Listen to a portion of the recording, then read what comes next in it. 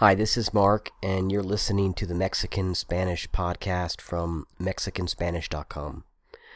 I'd like to talk about how to use a dictionary to improve your Spanish. And what I have to say about this might be surprising. Let me tell you about the last time that I bought a Spanish dictionary.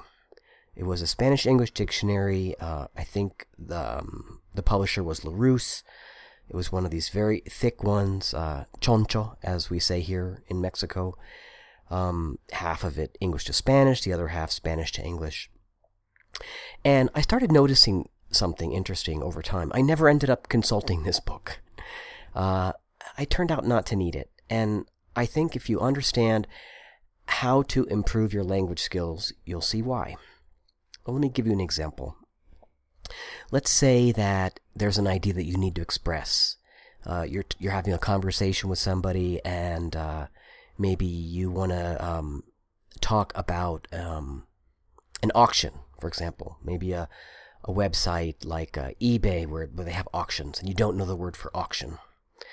Well, let me ask you this. What good is this dictionary going to do while you're having this conversation? Because unless you planned in advance that this was the topic of the conversation, and sometimes you can do that, but not typically, right? Having this dictionary doesn't help you. You cannot stop a typical conversation and say, hang on, I need to go to my dictionary and look up this word that I don't have in my vocabulary. So what do? Well, here's what a good language learner does. You find another way using the vocabulary you already have to express this same idea, right?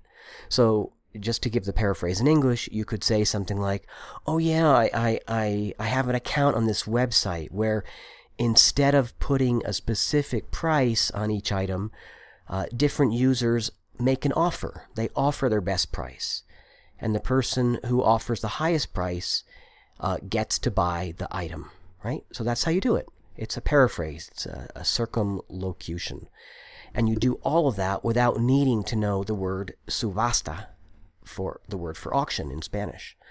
And in fact, if you do this skillfully and confidently and nonchalantly, it's very likely that the person you're talking with may not even notice what you've done. They may not even notice that, oh, this guy doesn't know the word for that, so he just gave me this big, long description.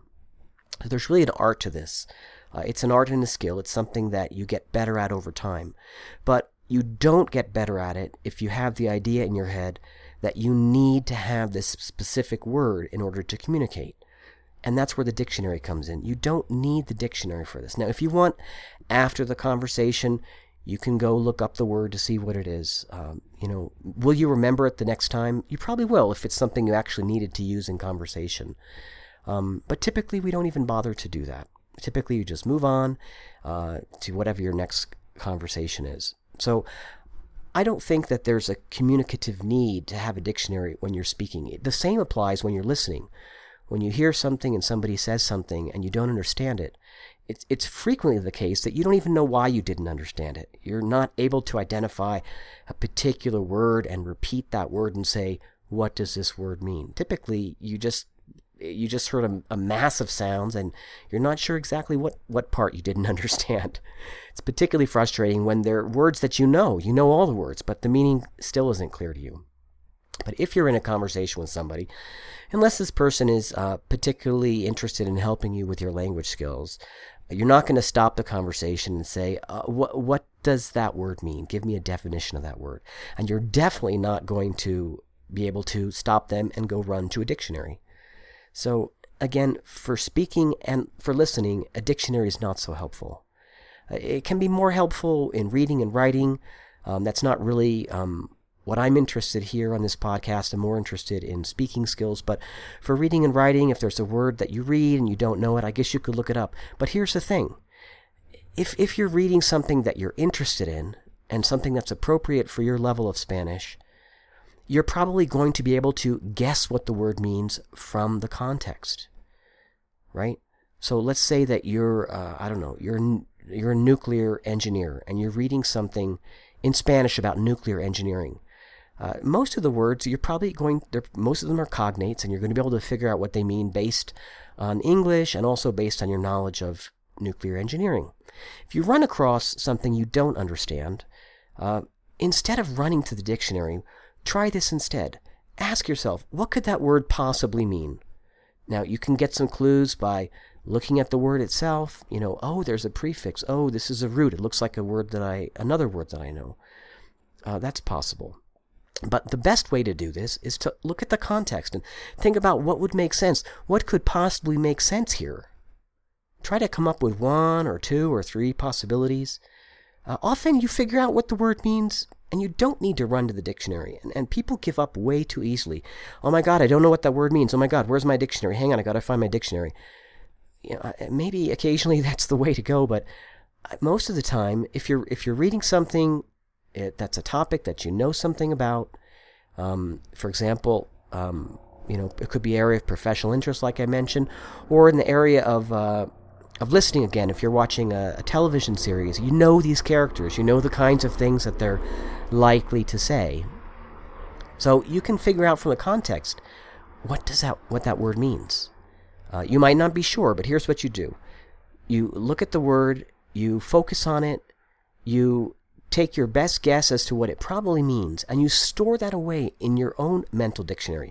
You don't need to write this down. If you want to, you can, but if that's intrusive, and it often is, just try to store it away in your head.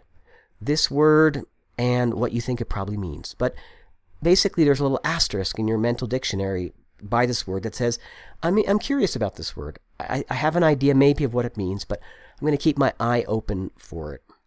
And again, now if you're down the road, if you're reading something on the same topic, you're likely to see this again. Depends on what kind of word it is. If it's sort of a word related to a semantic area, a subject, then maybe you'll see it again when you're reading the same subject. If it's something that's a more generic word that could come up in other contexts, you might see it somewhere else. But it's on your list of words that you're curious about.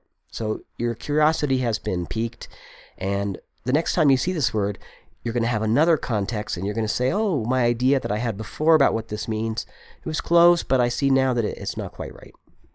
I think this is a much better way than stopping what you're doing and looking up a word in the dictionary.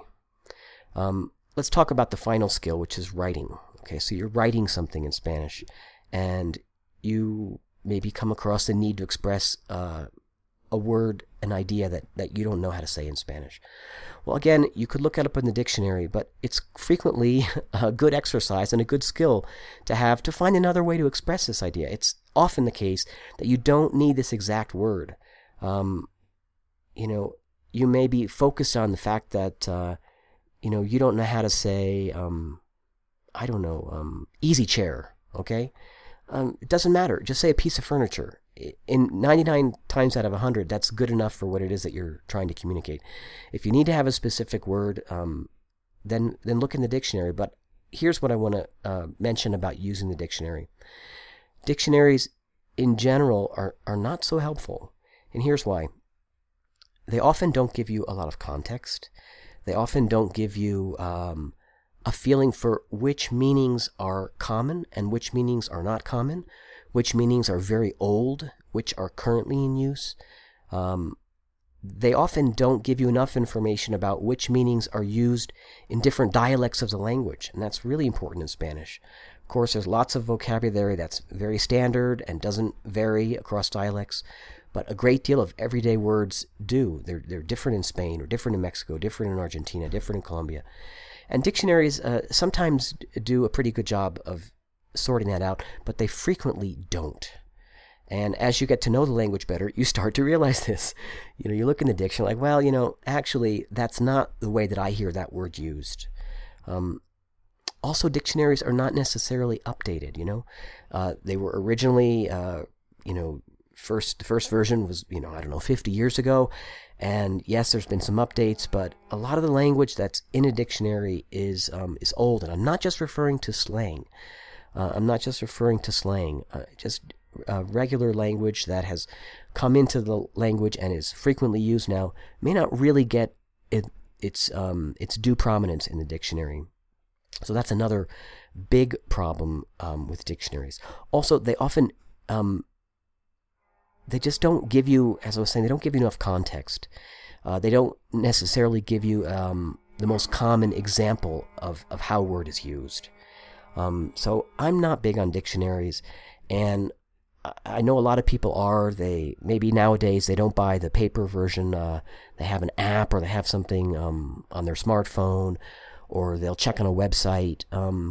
And whenever I've done this, I'm often disappointed. Again, as you get better with the language, you start to notice the deficiencies of these things, and I think it's worth paying attention to as a learner. I place more emphasis and more trust in how I see a word used than in what the dictionary says the word means, and I think that's good advice in language learning in general.